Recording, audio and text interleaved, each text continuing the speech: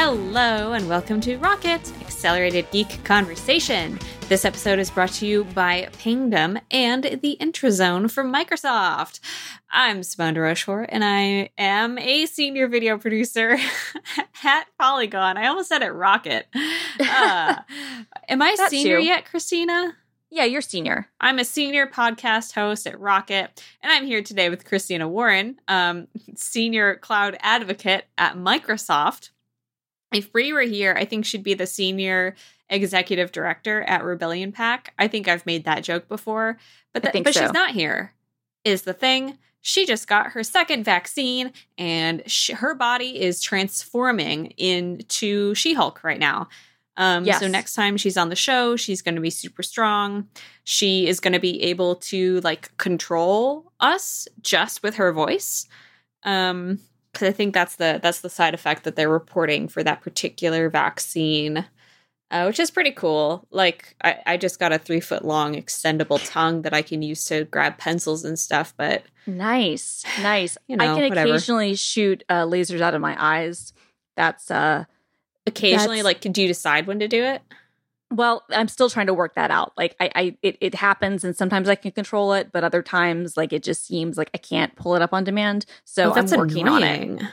I know. Well, working the bugs out. It's still a new superpower. Yeah. It's nice to have a project, though. Yeah, this is true. The tongue thing, that's really cool, though. I'm into that. Yeah, it's all right. I mean, sometimes it gets a little, but then you just suck it right back in. So let's talk about today's show. It's actually very, very sad that Bree has to miss today's show because today, just as promised on Twitter, we have got a triple scam town for you folks. And at least 2 out of the 3 are tech related. So it is a real, real great week here for us at Rocket and a terrible sort of decade for investors all over the world. But let's get into it. All right. So this first one is a story that was reported out by Gizmodo, but it covers a crime ring that has been going on for years and years. It opens with this excellent image of an actor who was hired to shoot a promotional video where he plays the CEO of a tech company called Quantum Code. This fictional CEO, is hawking this new investment software that would basically turn binary options in investing into a guaranteed moneymaker. So, Christina, explain for me really quickly what binary options are. I think they're kind of nonsense, right? Isn't that... They are nonsense. It's basically saying, I bet yes or no, this stock is going to go up. And if it's yes, yeah, you get money. If it's not, you lose all your money. All or nothing options is often what they're kind of called. And they can be used in theoretical asset pricing. I'm reading this from Wikipedia right now. They are prone to fraud.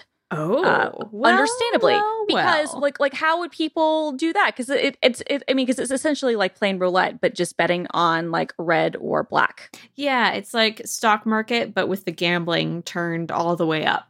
So this actor, after he appeared in this promotional ad where he's playing the CEO, he starts getting LinkedIn messages from people saying they want to take off his head and poop in his body, and that they've lost a lot of money because of him. And he was like, uh-oh. And it turns out Quantum Code is one of many, many fraud organizations, as Christina said, binary options prone to fraud, one of many, many scam apps that purported to be investment schemes that relied on super cool, powerful algorithms that would help you crack the binary option investing scheme, but which actually just relied on brokers pressuring clients to put a little more money in. Hey, buddy, we're doing great actually with your money. Put a little more money in. It's called a boiler room. Yeah. And then they would basically lose all of it. I'm going to read from the Gizmodo piece the following quote, because I think it paints a beautiful picture. Quote unquote. The odds and payout structure of these trades made it almost impossible for customers to win. Even if they did somehow win or wanted to cut their losses, the brokerages often just wouldn't give them any of their money back. And if a given investor's account ever managed to beat the odds, some brokers just directly manipulated trading conditions to ensure investor losses. In other cases, it wasn't totally clear whether any trading of binary options ever even occurred. Well. So these, the scam was perpetuated through mainly online marketing, through promotional videos that were shot, like with this actor that I mentioned, videos that were sent out via spam emailing lists and run by marketers who, there were enough of them that they had their own convention. They got together in Florida and talked about how good they were at scamming, and had secret Skype channels where they got together and talked about how good they were at scamming and how good they were at targeting people who are financially desperate or digitally illiterate. This, and it went on for so long, Christina. That's my summary. It went on for a really long time. We're going to have a link in the show notes. It's an older article, and the YouTube embed has disappeared because I think it was using a very, very old version of the Vox Media CMS, but you can find it on YouTube. But there was a great article 9 years ago now called Scam World, all about affiliate marketing, which is what this took advantage of, and really diving into how some of these scams and kind of confidence schemes work. And clearly this is not a new thing that you're talking about. This particular method of doing it is kind of novel in the sense that a lot of it was kind of early on kind of going after crypto and certain things like that, and selling this software that is going to be able to make these trades for you and let you get rich quick and whatnot. But a lot of these ideas are really old, probably, going back to the Middle Ages or something, if you want to be real about, some of that stuff. But what they did with this stuff is obviously, I think, kind of taking it to the next level in terms of really doing the high pressure sales plus the affiliate marketing plus kind of the tech angle aspect of it. And it went on for a really long time, and a lot of people lost a lot of money, which is really terrible. Mm-hmm. So many of these scammers were charged back in late 2020, I believe, which is how Gizmodo got in touch with this actor, because he was called in to give a deposition.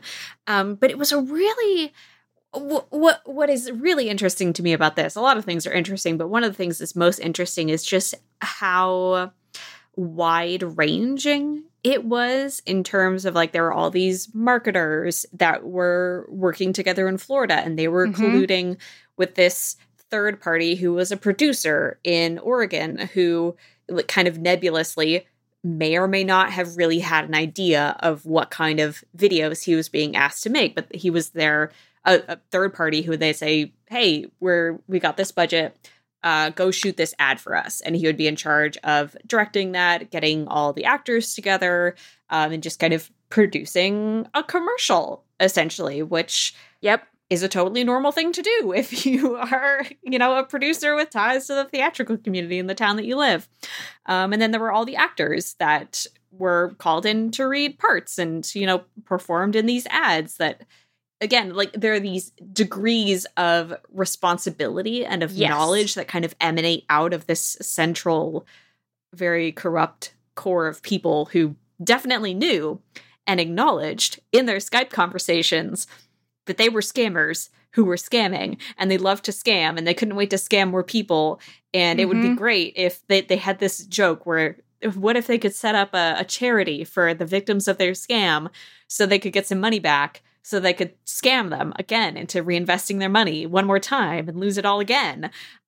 So A, they're fools. B, they knew they were doing something bad, and they left their digital footprints all over everywhere their programs and allowed it to be very easy to learn that they were doing crimes. Yeah, although, as you said, it went on for so long. So I wonder, a certain part of it, I mean, this is what's always so interesting to me about these things, is that the OPSEC and the, the digital, hiding and forensics is terrible, right? They're doing it fairly out in the open. they're colluding with one another, like you said. In Florida, they're all talking about this. They have their own groups. And so part of me wonders, like, is this hubris and just people thinking, just being dumb? Or is it like, we got away with this for so long and we've gotten away with other things like this that we don't have any faith in the system to catch us? That's a good point. And the Gizmodo piece references a journalist who had been reporting on this in Israel for a long time, whose name I'm going to find, but who had been like threatened by Simona Weinglass, who had reported on this for the Times of Israel. And she had been being threatened. Her family was threatened by people who were running these schemes until the FBI came in. Allegedly, like, she noticed this connection. She noticed a drop-off in harassment when the FBI started arresting people.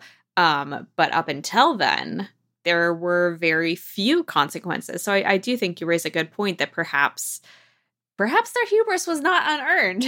Perhaps. I won't complain about them parading around, having little scammer conventions and yelling about how they're criminals, because it sure did enable them to get caught. But yeah, it is kind of baffling that it took this long for something to happen. Yeah, it's one of these weird things, because you see this a lot in that it's obviously at a lesser level and not this much of kind of a criminal thing, but these things have kind of been happening for a long time, and I think that like the illegality is much more clear in this instance. But in that Verge piece from 9 years ago, and that was kind of a subculture of kind of the affiliate marketing world that I've been obsessed with off and on for more than a decade. I was obsessed with it before the Verge thing came out, and then the Verge thing was really good. The reporter, the freelancer who did that investigation just did a stunning job. But it's this weird thing where it's like, there's this weird sense that you get that some of these people are going to get caught, but a lot of this stuff people just kind of get away with, right? And it's just kind of this underbelly thing. And it's always been so fascinating to me how, because some of the stuff, like even like the infomercials that we used to see on TV in the 90s, and some of the laws changed around what you could do in the 2000s, and people don't really watch infomercials anymore because everyone watches Netflix, so it's a different sort of thing. But you used to see these like Don Lupree and these other people who would talk about how you could get rich. And it really was just a funnel into a huge boiler room scam. And a lot of these people, wound up going to jail for usually tax evasion or something like that, and sometimes directly scamming people. But these were things that like people were spending, potentially millions of dollars a year on infomercials, right? So, and these things are airing, at late night across the country. It's not as if it's an unknown entity.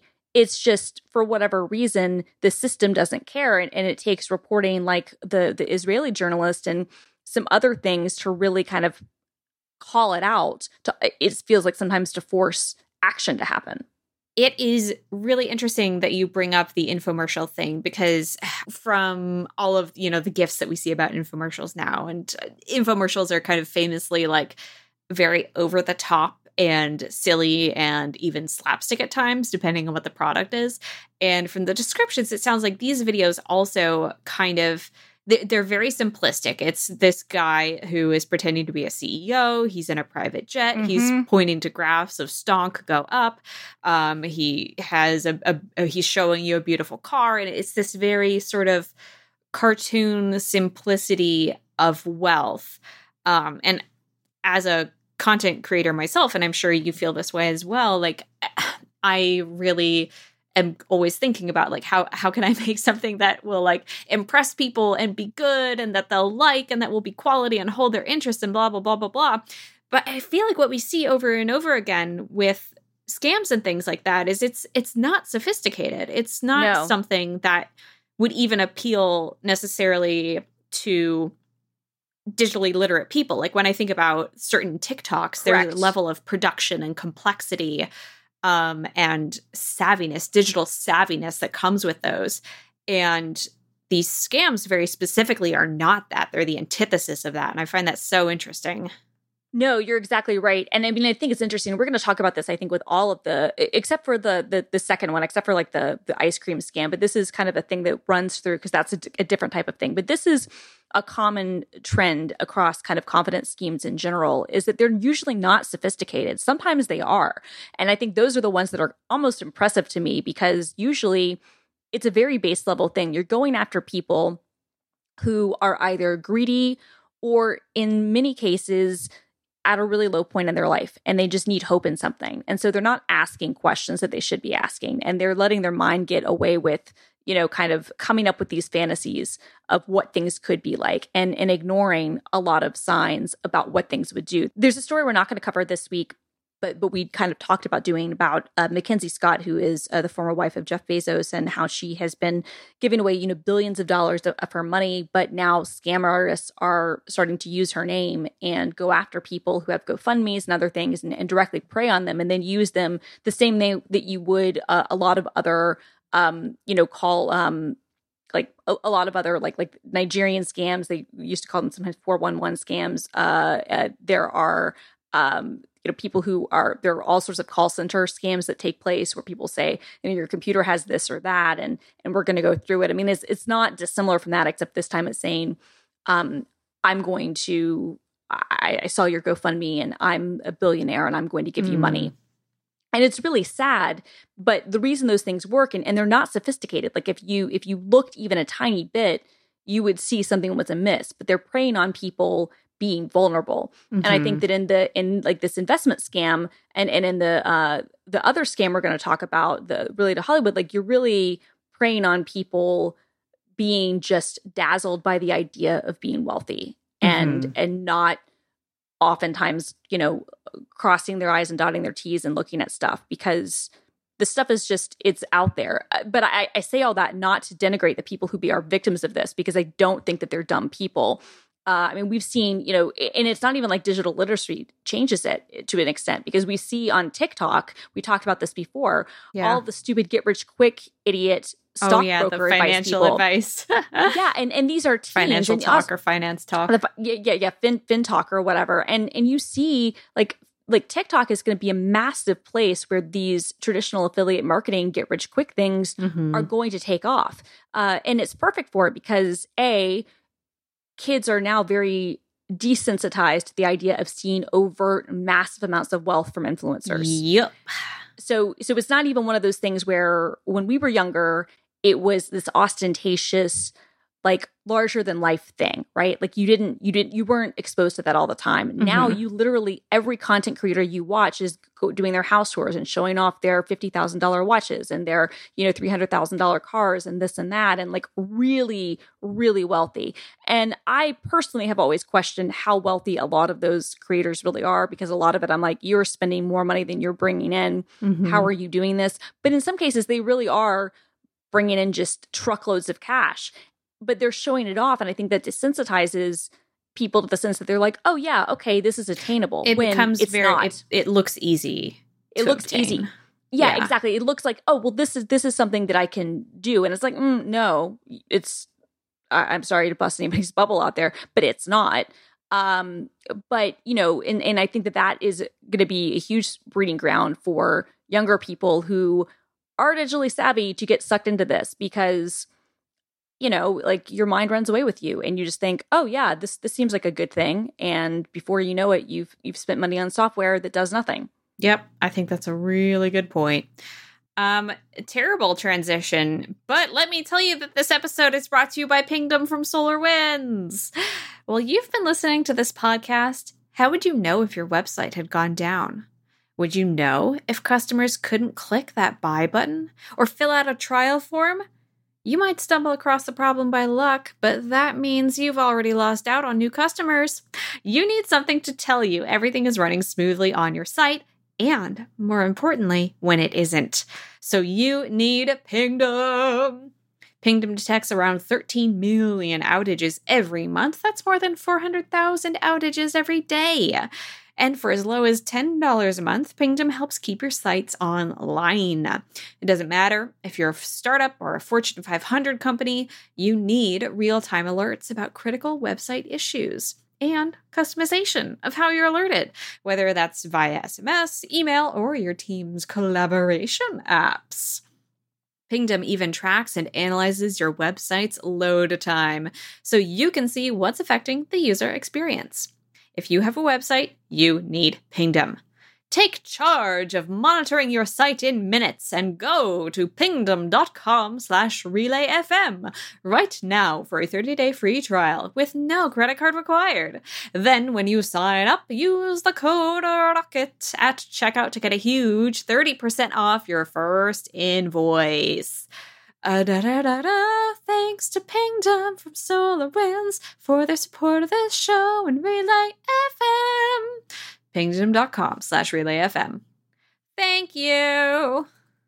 I think that should officially be their jingle now. I'm working on it. You know, this is just the first draft. Like, it's gonna get better.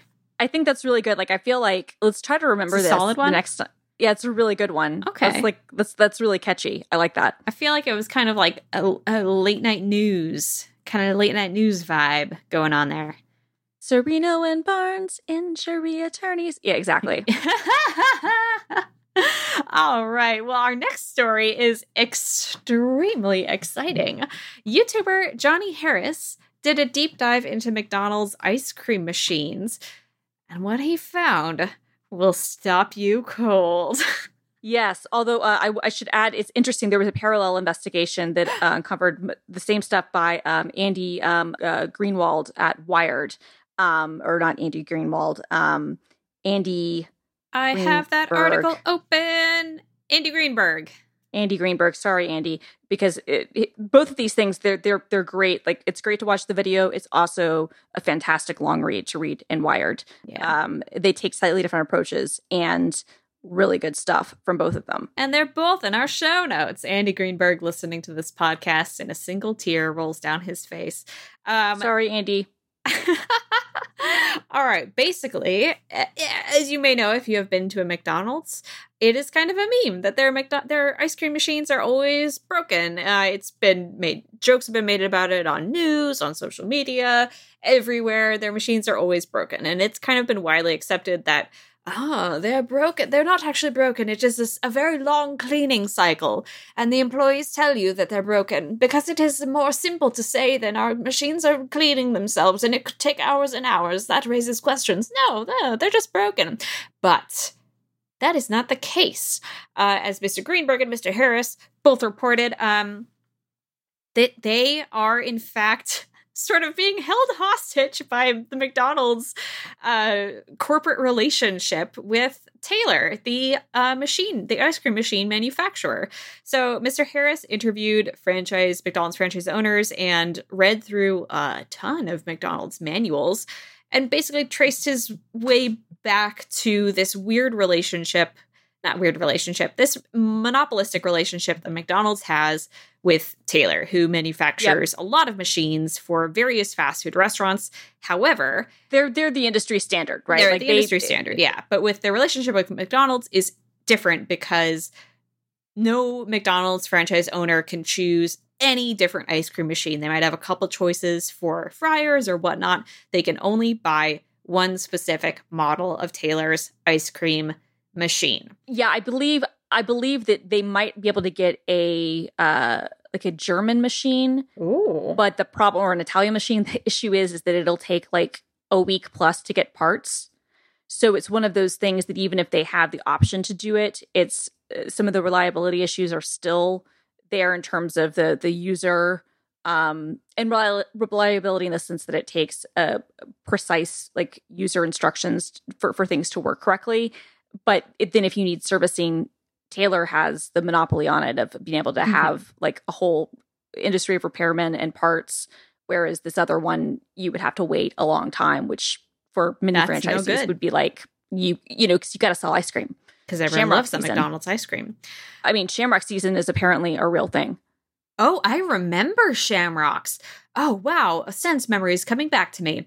I hate those things. I drank too much of one when I was a child, and it made me sad in my tummy. Also, okay, the larger point is these ice cream machines have a genuinely just terrible, terrible user interface. It's very opaque. If anything fails with the machine, with its overnight clean or any other thing, it will spit out this like strange code that you can cross-reference with your manual that won't really tell you a way that to fix it that makes sense or that is convenient. It's just very difficult to diagnose what exactly went wrong with the machine and then to learn from that mistake what not to do next time and how to fix it. Right. Like one of the examples, just to give people kind of an idea, is that so one of the reasons that these machines, the McDonald's ones, to be clear, there is a reason why they are more complex than the ones that say like Burger King or Wendy's use, and it's because they're better. They can do things. Well, no, but they are. They I'm can laughing do things because it's true. McDonald's ice cream is very good. But also the way that the machines work is actually better. So most machines, like what you would have to do is you would need to take them apart every night, clean every part, put it back together. The way that the McDonald's machines work is that it can actually pasteurize the material left in the maker, run through a process, and then freeze it and work on it overnight so that when you come back the next day, you have ice cream. And so that is saving on the environment, it's saving on time. Like it's a good thing. The problem is that if you have, say, too much or too little material in the machine before you start that pasteurization process, then it can error out and it takes like 4 hours. And you're not going to know until the whole period is over whether it worked or not. And then you're going to have to maybe when you have to clean it, because you have to clean them a certain, amount of time. Like when you're putting it back together, if you get, if you're putting back together slightly incorrectly, because there are all these parts and all these, different, I'm trying to think what the term is, like gaskets and stuff like that. Like if one of those parts is put back together incorrectly, then the machine won't work. And the error codes that you get, as you mentioned, are completely foreign. And there are these things where you would need to consult these massive manuals to try to figure out what it even is. And you're talking about the people who are using these machines are not like, these are designed to be like highly professional, like industrial machines, but the people who are operating them are, hourly employees, many of whom are going to be teenagers who don't care all that much. Mm-hmm. And so what happens is that you're kind of in a black box where you don't know what's going on. Or who just don't have time to deal with that in the middle of a work day. Sure. But even then, it's just one of those things. It's like, it's like, even if you were very skilled, it would be difficult to know just by looking at the Greek that comes out of the machines, like what the issue is. So the problem is that like a lot of times the repairs that happen, because it's not as if what we're going to wind up talking about where the this Cold War came in, it's not as if it stopped the machines from breaking, because that's not what it did. But it would, speed up the time of getting things back up and running. Because what would happen is that, okay, the machine is acting weird. I don't know what it is. I'm, as the owner of the franchise, don't know how to access the service menu. I don't know what these codes mean. So I'm just going to call the repair person. I'm just going to pay them and they're going to come and they're going to repair it and fix it. And they might just be opening up a service menu and typing in some things and then getting it back up and running. But I'm incapable of doing that myself because of how horrendous the UI and some of the other stuff is. Because fundamentally, these machines are very, very old and haven't changed at all. Mm-hmm. And so that then opens up the opportunity for the next part of the story, which I guess you can talk about. Yes, I'll add just onto that briefly. Software updates that Taylor does push to the machines often end up just adding more archaic error codes for people to get confused over. And so this is one of the ways that they make a lot of their money. They make 25% of their profit from sending repair people out to repair McDonald's, or not, I don't think necessarily just McDonald's, but out to repair their machines. And up to like 13% of McDonald's ice cream machines can be broken at a time. So as Christina said earlier, it's very convenient to have so many repair people readily available, but that's money that franchise owners are paying to repair machines, not McDonald's corporate. So not only that, but the time that you have to wait for somebody to come repair and do that is time that you're not selling Shamrock Shakes or McFlurries or ice cream cones. And that's a tragedy. It is a tragedy, but it can also, depending on what time of year it is and other stuff, that can be a not insignificant amount of revenue. Yep. So the next part of the story is that a guy named Jeremy O. Harrison basically diagnosed this problem and invented a device that could connect to the McDonald's ice cream machines and properly diagnose them and send to the people who work there, to managers, like, this is what went wrong with the machine. This is literally exactly what went wrong with it and how you can fix it, which is information that it appears that Taylor has been concealing in manuals that it only allows its own technicians to access, which is deranged. And these devices were in use for a while. Like, franchise owners were like, oh, snap, that rules. And they were buying them and praising them, and it was great. And then McDonald's corporate got the wind up and basically sent out a memo to its franchise owner saying, we have found the device to be dangerous. There are safety issues, and you mustn't, please don't use it. Please, we're begging you. They basically blacklisted it. I don't know that they said specifically, like, you will have your franchise taken away if you use it. But They basically said, don't use this thing. They didn't say that, but what they did say, and this is the thing that's in the Wired article that's not in the YouTube video, because it goes into some information about a very large McDonald's franchise owner who originally seemed like he was a fan of this device, which was called the Kitch. And it's basically like just a small little circuit board that would connect to the machine. And then it had like a software component where it would send you, stuff either through email or through an app so you could monitor what was happening. And then if there was an issue, like, you could remotely find out, like, this is what's going on. I can see the machine. I know if everything's up and running or not, or I can figure out, okay, this is the problem. There's too much mix in or not enough, or this wasn't put together the right way. And now I can go through the process of fixing the problem. And originally, the company, Kitch, had actually, how they got into this is they were creating, they wanted to create an automated frozen yogurt machine.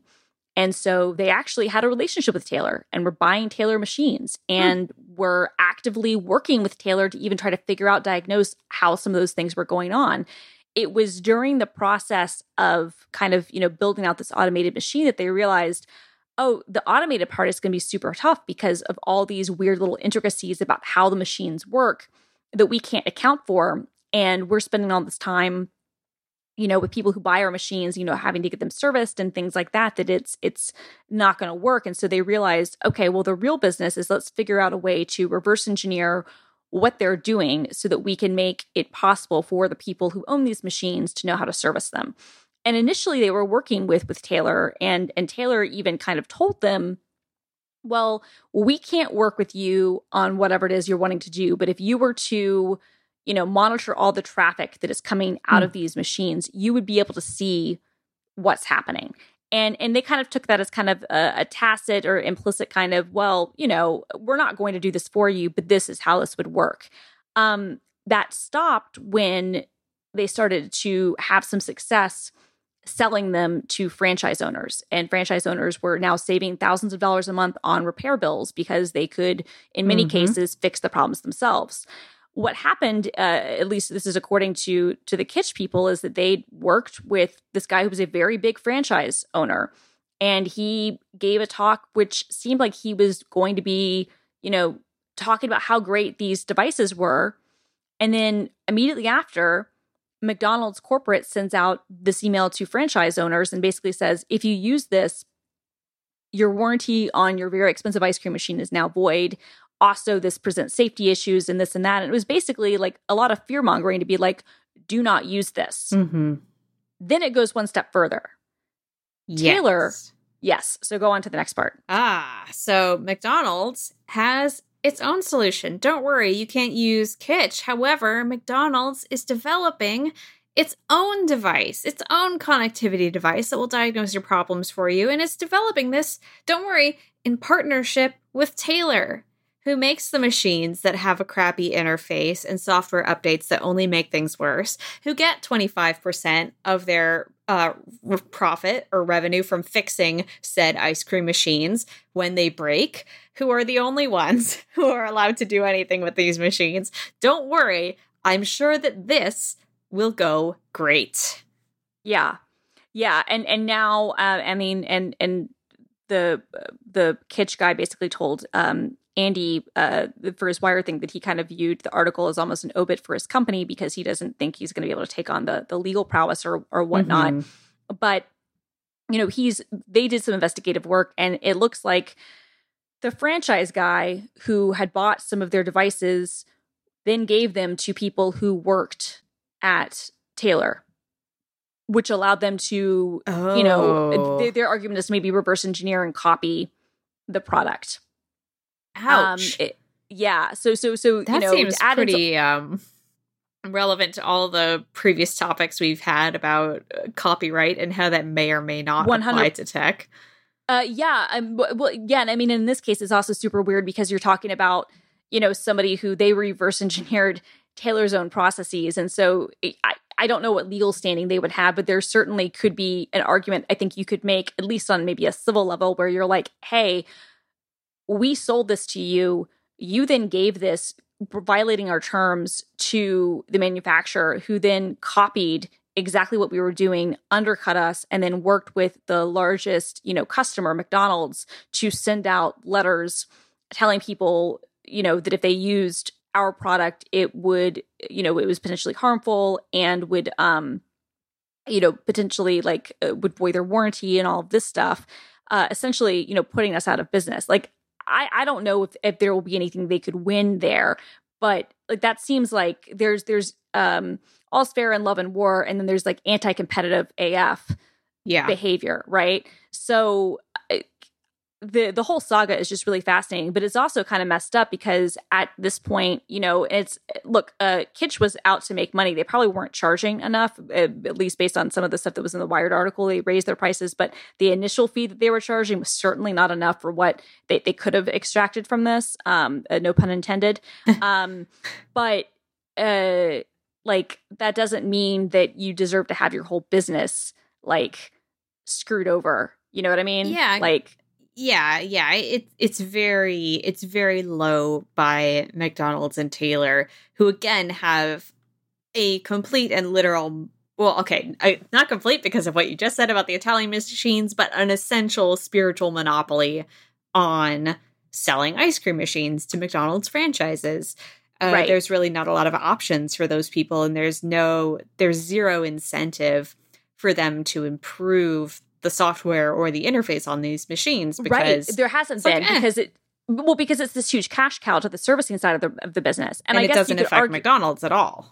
I was going to say McDonald's, I don't think cares. I think McDonald's has only cared insofar as there was the McBroken website, which tracks down what machines are working and not, and it's become a meme, and so it does become at a certain point for McDonald's, it becomes kind of a black eye, and it does look poorly on them with the fact that people frequently joke about the fact that the ice cream machine is always broken. That's a bad thing.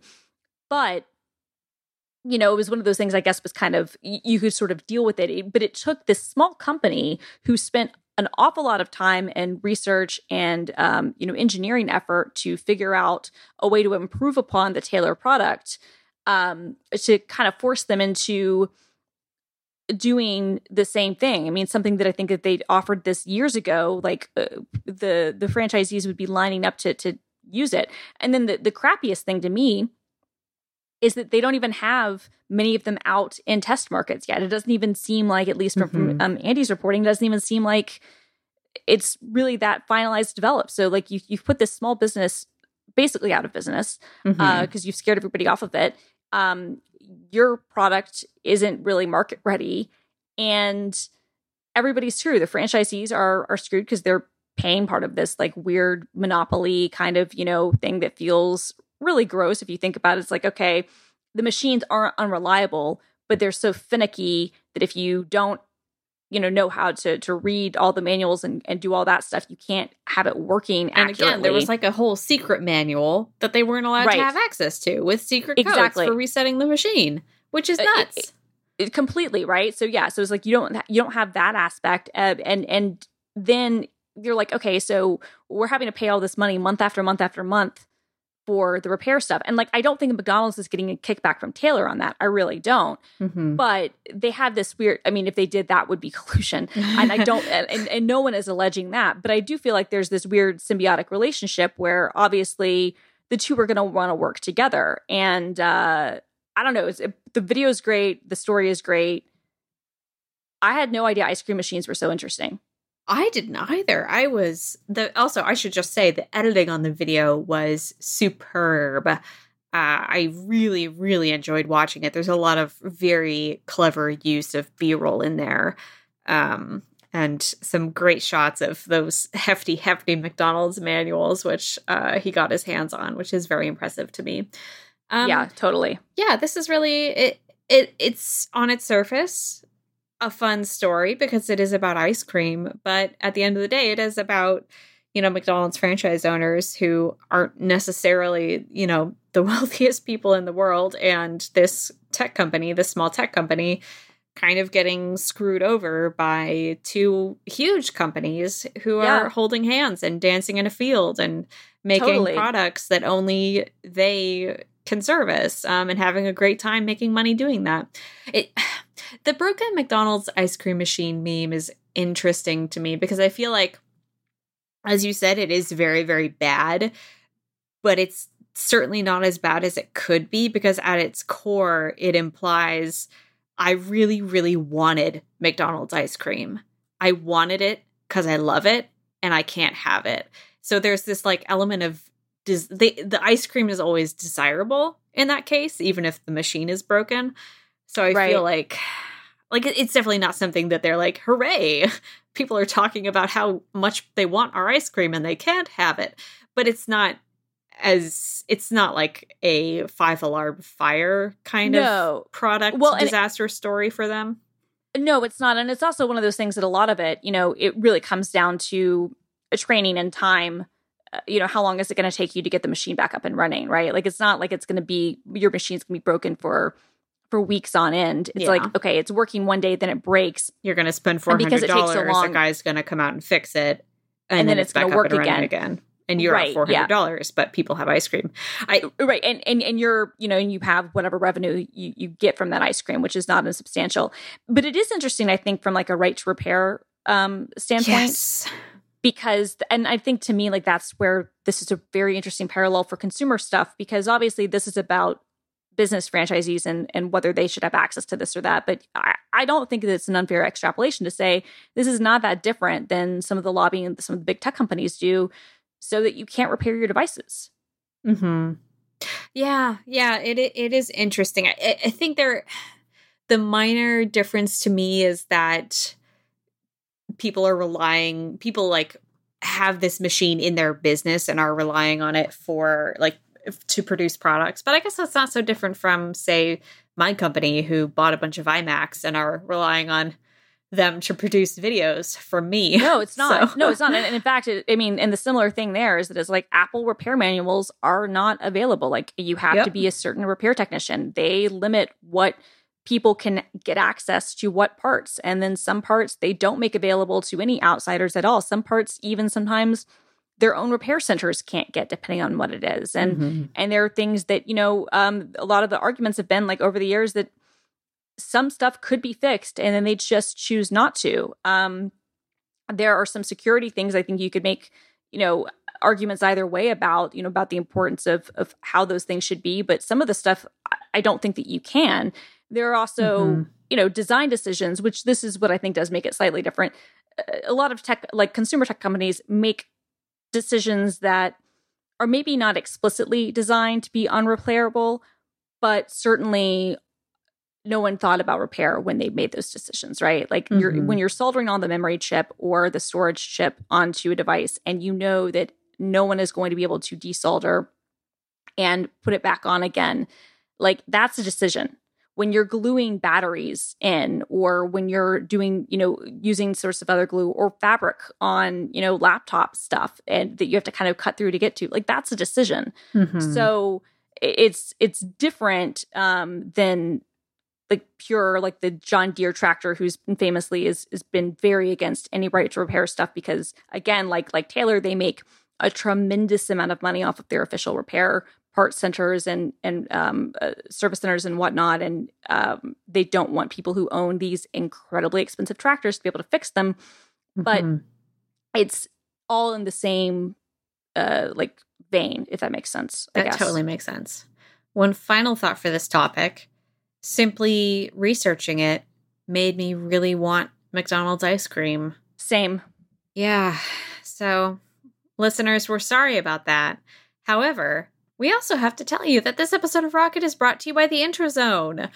Disclaimer, warning, Christina Ward works for Microsoft, but I don't believe she's involved with this podcast. I am not. I'm not involved, and I did not know that they were going to be a sponsor, but that's cool. I keep surprising you. If you're looking for a new show to listen to, the Intrazone is there. It is a bi-weekly podcast. Let me tell you why, if you're me, if you're a very specific person called Simone de Rochefort, it's a good time to hear about things like this, because some of us just finished listening to a 10-year backlog of 99% Invisible.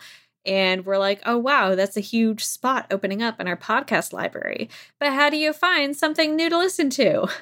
The answer is you listen to Rocket, and I tell you.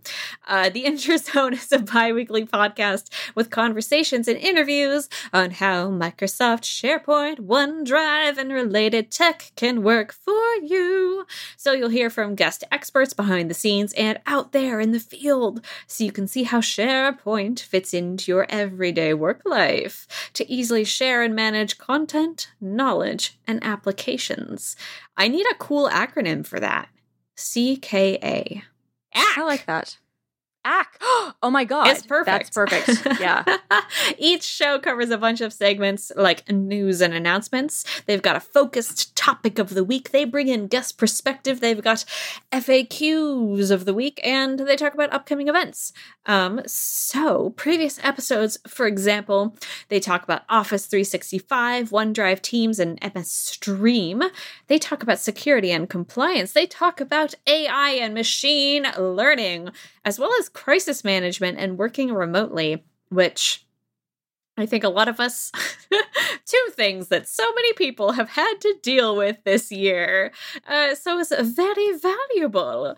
Go and listen to it now. Just search for the Intrazone wherever you get your podcasts. That's INTRAZONE, or just click the link that's right here in the show notes. Go check it out. And our thanks to the Intrazone by Microsoft SharePoint for their success of their support of this show and all of Relay FM. I hope it's a success. That sounds great. I love success. Heck yeah. Speaking of success. Haha, very nice segue. Yes. I aim to please. This next person did not succeed. We've got our third scam of the day. This one has a tinge of glamour, for it is a Hollywood scam, dear listeners. A man named Zachary Horowitz. This is a great story. Rags to riches. He was an actor out in LA trying to make it, appearing in some small films, not finding great success. But by dang gummit, he started a film company. And he found investors, and he was running this great thing where he would pitch investors on buying film rights for small films, kind of schlocky horror stuff. And then he'd sell the rights to those films to HBO for Latin American distribution at 15% profit. Hurrah, it rules. Oh, he collected $690 million from investors for his movie deals. You love to see the system work. Well, it was all a lie. Ponzi! He had a Ponzi scheme where he had, I think, very much gotten his hands on copies of HBO and Netflix contracts because he had very passable versions of those. But he was essentially taking money from investors, using that money to pay off his previous investors, but then still having enough money left over to play and buy things like a Beverly Hills home and many flights on private jets and lovely cars, and a luxury watch subscription, which, when are they going to advertise on Rocket? Just curious. I was going to say, we would all love to have them as sponsors, because we'll become watch people. And yeah. I wish, please. I want to be a watch person.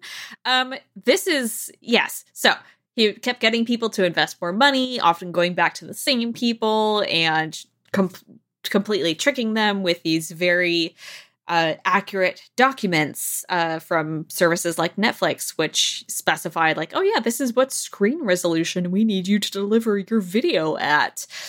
So very much tricking them. And then he was found out, he has been arrested on April 6th on fraud charges, but he was found out earlier this year because one of his investors who was kind of suspicious of him, actually his firm wrote to Netflix being like, they subpoenaed them and were like, give us all your documents on your dealings with this company. And Netflix's lawyers were like, we don't have them. And the investors company was like, you should look harder. And Netflix was like, can you? Uh-oh. And the investors sent over, the documents that they had obtained from, oh my God, Zachary Horowitz, of these contracts that had been signed, quote unquote, with Netflix. And Netflix looked at those documents and was like, we have a big problem. So they got involved, obviously got to the root of this, and most people have gotten their money back, but not quite all of it. Although, as I said, Zachary Horowitz has been arrested. He has been charged with fraud and is, by all accounts, super guilty. Yeah. It sure seems to be like, and what's interesting to me about this one, it kind of similar to the first story, like not the best scam. No. Like not that sophisticated, like at all. No. But like enough for him to get away with it for a while. A really long time. $690 million. That's so much money. Like that is genuinely, that's like a Marvel movie. Like, not like a top tier Marvel movie, but that's like a solid. I hate it when you put it that way. It's just one right? Marvel movie. How much could it cost? Right, but I'm just saying, like that's like I meant like the box office. The budget would be less, but it's like that's probably what Black Widow is going to do at the box office, and Black Widow should do better. Mad about that, but anyway, like. I think that's the thing, because it's like $690 million total, but he's, moving the money back and forth and paying people off. Well, yeah. Living off of what, 200 million or so. Only. Having only 200 million. Like, come on, dude, aim higher. 200 million is enough to get you a very nice life, but I think that's where he went wrong, because famously on Succession, Tom Wambsgans tells cousin Greg, 10 million is a curse. Like nobody knows what to do with 10 million. You'll want more. It's too little and too much at the same time. I feel like that must be 2 million. You get yourself into this tricky lifestyle that you have to maintain. Well, no, because you got to keep up with all the other rich people, kind of like what we were talking about. Like you got to like keep the problem. Joneses.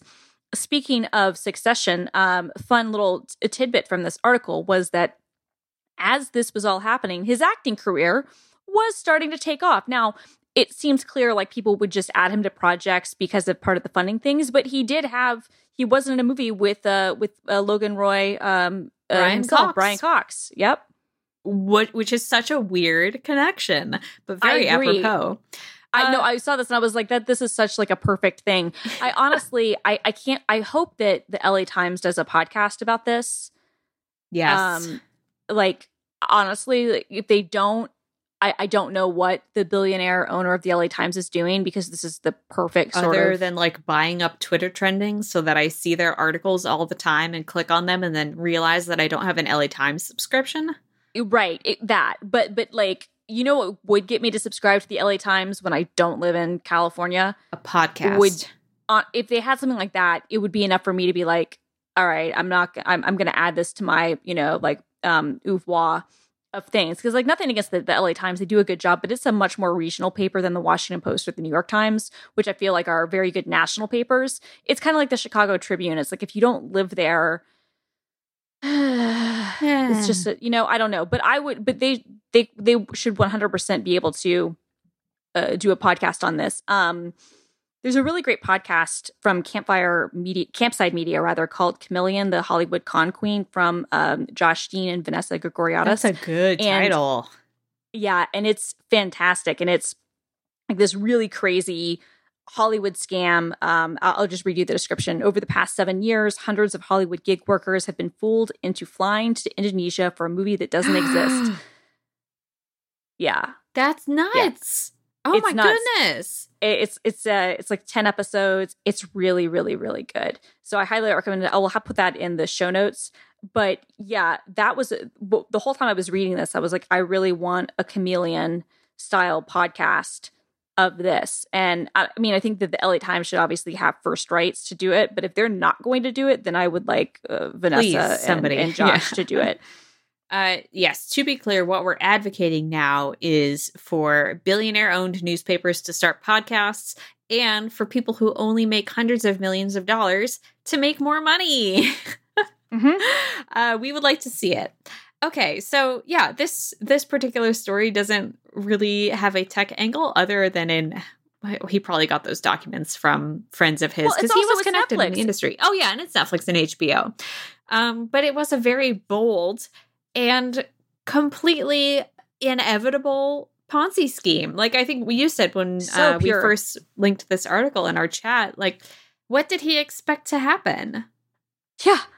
Yeah, no, this is such a pure play Ponzi scheme, which, as a lover of Ponzi schemes, as we know, I like, and look, Bernie Madoff, died. Okay. So that was a thing that happened, I guess. Yeah. And so, but that kind of makes you think, you're like, see, the interesting thing about Madoff was at least really, Madoff was good. Like his was a lot more sophisticated than this, right? Like this is very Charles Ponzi like level, like it would have been easy to track down and catch. Whereas like Madoff like made it look like he was running a legitimate business and people worked for him and thought it was a legitimate business. Whereas I think this guy just like bought a really expensive house and was flying on private jets all the time and was like totally looking like he was a power player. Yeah. Yeah. And was able to pull that off for about as long as you would expect someone to be able to pull that off. And then his chickens came home to roost. Yep. Which we love to see, but also we do. Someone please give us an even more in-depth thing with this, because after listening to Chameleon, like I need this. I need my Jones. I need my Hollywood Ponzi scheme fix. Boy, if I were his wife, I would be mad. I would have already filed for divorce in hopes that in talking with prosecutors to secure my own deal, whether I knew or didn't. I'm just saying, like that's the thing. He had friends that are apparently kind of implicated in this who are like, "Oh no, we didn't know anything." It's like, I don't know, guys. Good luck with that. I find it so hard to believe because he was working his network. So he was finding investors not just through these larger companies, but through friends who would then appeal to their family members or their own industry connections. And that's kind of how he worked his way up to these larger investors. I find it so hard to believe, like if I, grandma in Illinois, invested in my nephew's friend's movie deal with HBO, that I wouldn't want to see the movie that I financed. Like, even if it's ostensibly on Latin American HBO, like, was nobody like, send me a screener, Zachary? I mean, I don't know. I mean, and it maybe I guess the movies must have existed, but he just didn't have the rights. Exist. Yeah, and the movies did exist, or it's not even that he didn't have the rights; it's that he didn't make the deals. So they make them. They make the movies, and then he's like, "Yeah, I'm going to get you paid for this." Right. So they're raising money to get the films made. And then they're thinking they're getting the distribution deals. Ugh. Right. And then he thinks people are investing in this and he's just going to flip it over. I don't know. I mean, I think that what's interesting about this is just kind of notable. It kind of goes to the first scam, too. It's like confidence games work. I mean, this is just a matter of a guy who really was nobody, didn't have a lot of connections, but met a few people, was able to talk the lingo just enough. And then you convince that one person, you make that, you pay back enough people at first that you build a reputation, and then people vouch for you. And they don't have direct, maybe experiences, or maybe what experience they did have was positive, but they're not looking into your business. They're not looking into your bona fides. They're like, yeah, I just know that, people told me Simone was great. So Simone's great. That is kind of how I got on this podcast. I mean, it's how a lot of stuff happens. I mean, but it's how a lot of stuff happens. People are like, yeah, I can say for so-and-so, they're awesome. But like, you don't really know. It's not like you're doing like the full vetting of it. And I mean, maybe if you're lending someone millions of dollars, you should be like looking into that a little bit more. A little more. But at the same, having said that, is this weird thing when you have that much money where it's like this whisper network and it's like you assume that everybody has checks everybody else out. I mean, Anna Delvey, right? Like that's kind of was her thing. Like the rich people kind of just assumed that she was rich because she seemed to play the game enough that nobody was questioning anything. Like she was even able to fool the banks. So, I don't know. Moral of the story is don't. Or if you are going to do it, just be entertaining so that we can do segments about it. That's my selfish I prefer to leave my don't nebulous. I don't want people to know who it's addressed to. I don't want them to know what I'm telling them not to do. I just want them to know don't. Fair. Ooh. This episode of Rocket is brought to you by Parallel from Relay FM, and I promise this is not a confidence scheme. If you like this show, there's a good chance you'll like Parallel. Whoa! Accessibility in tech has come a long way in the past few years. Operating systems can speak, display high contrast text, and support alternative ways to touch the screen or move around it. And big players in the tech space now speak regularly about their access efforts. But are those efforts and all that software any good? Hosted by journalist and accessibility expert Shelley Brisbane, Parallel is a tech podcast with accessibility sprinkles. Shelley and her guests put accessibility into a larger context. Sometimes it's about devices and software. Sometimes it's about living in a world that's powered by more tech every day. Accessibility is the icing on the cake. So some of their great episodes include a newbie's guide to productivity, as well as how the iPhone's LiDAR sensor will revolutionize accessibility. Two things that we, I think, have talked a bit about on the show and that we care about deeply and that Shelley can lend a lot of expertise to on her show, Parallel. So join Shelley Brisbane and her guests at relay.fm/parallel or search for Parallel wherever you get your podcasts. Thank you. Christina, what are you doing this week? Trying not to participate in all the stupid base camp drama. But we're going to have to talk about it next week, won't we? I don't know. I'm hoping that it'll go away by then and we can ignore all the bad people with their bad hot takes, with their small businesses that have outsized influence that I don't want to give oxygen to. This is my way of actually just also acknowledging that, yes, there was a big brouhaha and internet drama over Basecamp this week. We obviously didn't talk about it. Whether we talk about it next week or not, I don't know. It'll depend on where things go. But my opinion, at least right now, is like, and I'm breaking this, but like, I don't want to give it more oxygen and attention than it's worth. But so I'm trying to stay out of Twitter fights is what I'm trying to say. I'm trying to stay out of like the discourse. That's big for you. It really is, honestly. I feel like I'm growing. Maybe. I'm trying. I'm trying to have growth. But are as a you person. going to stop quote tweeting Andrew Yang? Oh, never. No, I'm going to have to pay one of his freaking blue like cap mofos like $500 because he is going to make it to primary day. And I bet that he wouldn't. And I was clearly wrong. So I'm going to have to pay that. No, Christina. I mean, whatever. It's fine. All right. Well, here's the thing. Like, and this is probably good for people on this podcast to listen to because I do stupid stuff like buy meme stocks and make bets with strangers on the internet and get into Twitter wars and other nonsense that someone of the ripe old age of 29 should not be doing. That said, if I make a bad bet, like I'm not going to like renege on it. Like I'm not going to not pay, you know? All right, that's good to know for our listeners who would like to try their own confidence schemes and make bad bets with Christina Warren. This is exactly it. You could scam me so hard, I swear. What are you doing, Simone? What am I doing? So my wonderful roommate has got me into watching 90 Day Fiancé, and I'm obsessed with it. Okay, I got really, really into it right before the pandemic last year because it was on Delta flights all the time. And then I had to go back and watch it. And then like halfway through the summer, everyone who used to laugh and make fun of me, it was finally like, oh, this is the best show. I was like, I told you. I'm really glad you're into it. What season are you on? We're watching the first season of Before the 90 Days because I guess apparently they're about to take it off of Hulu.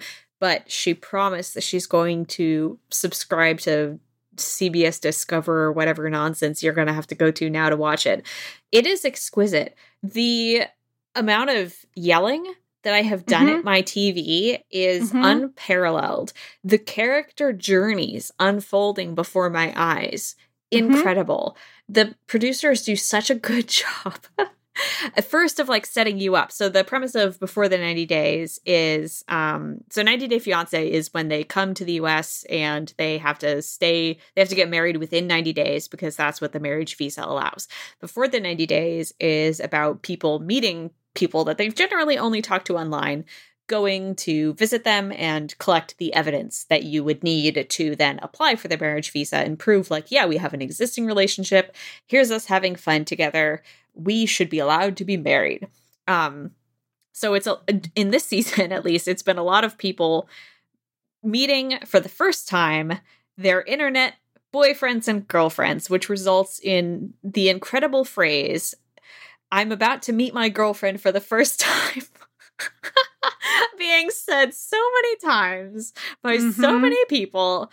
And they do a really good job of setting it up so that with a lot of them for a while, you see the American person's perspective and then the other person's pictures. So you're like, oh God, are they going to be a catfish? So then finding out, oh my God, this person is real and they're gorgeous. Like that's an exciting moment. But then there's always so many more moments that follow that of increasing levels of unbelievability. It is an incredible show. It's a fantastic show. And I think it was season 5 or season 6 is one of my favorites because there were so many like great couples. I'm trying to think of the guy's name. Is it Big Ed? Big Ed is great, but the one that I'm actually thinking about is season 6, Colt and Larissa. So wow. Like you don't know who you hate the most, which just makes it really fun to watch. Like everyone who's involved in the relationship, which involves Colt's mother, is terrible. And the whole thing, like you feel bad in some senses for some of these, because in some cases, like you watch the show and you think, okay, well, these are people who are clearly trying to get a visa and are taking advantage of the man or woman to get them out here. And sometimes that's the case. And then in other cases, it's like, no, they've been sold a bill of goods that this person is rich and has this great life and has all this stuff. And then that person is not any of that. And now you're somebody who is from another country who's stuck there. And you're like, okay, well, what am I going to do? The show is delightful and its drama is unparalleled. It is pure trash, but it is also completely mindless and I think very enjoyable. It's incredibly enjoyable. I have my list of like couples that I want to succeed. And then I have my separate list of people that I am very, very angry at. Yes. Because some people just are making bad decisions out there in the world and being disrespectful of their partners. And I'm angry at them. Sean. Yes, Sean. If you have never watched Love After Lockup, that is another really good one. I have not. So that's one where people who are in prison or in jail, usually they've entered into relationships while they've been incarcerated, and then after they get out, they're embarking on a relationship for the first time. In some cases, they knew each other before they went in and are still trying to kind of navigate things. But man, is some of that stuff bananas. And again, it's one of those things where you see the different perspectives, and some people you really wanted to work out, and some people you're like, you did what now? It's also just remarkable television. Mm-hmm. So 90 Day Fiancé and Before the 90 Days are currently on Hulu until probably immediately when this podcast publishes. They'll be taken away and put on some other app. I will let you know, listeners, because I will be watching this show until I die. Hey, Christina, where can we find you online? You can find me at film_girl on the Twitters and the Instagrams, and the videos that I do at work at youtube.com/Microsoft Developer. And you can find me on Twitter and Instagram at doomquasar and at youtube.com/Polygon. Thank you so much for listening to this episode. We'll be back with you next week with new tech topics and a third host. Brianna Wu will be back from being vaccinated with superpowers and antibodies. Thank you so much for listening to this episode. If you liked it, please consider giving it a rating on Apple Podcasts or just telling a friend, hey, you gotta listen to this. You gotta listen to these ladies. end their tech podcast by talking for 10 minutes about 90 Day Fiancé. That's what we deliver to you, because no one else will.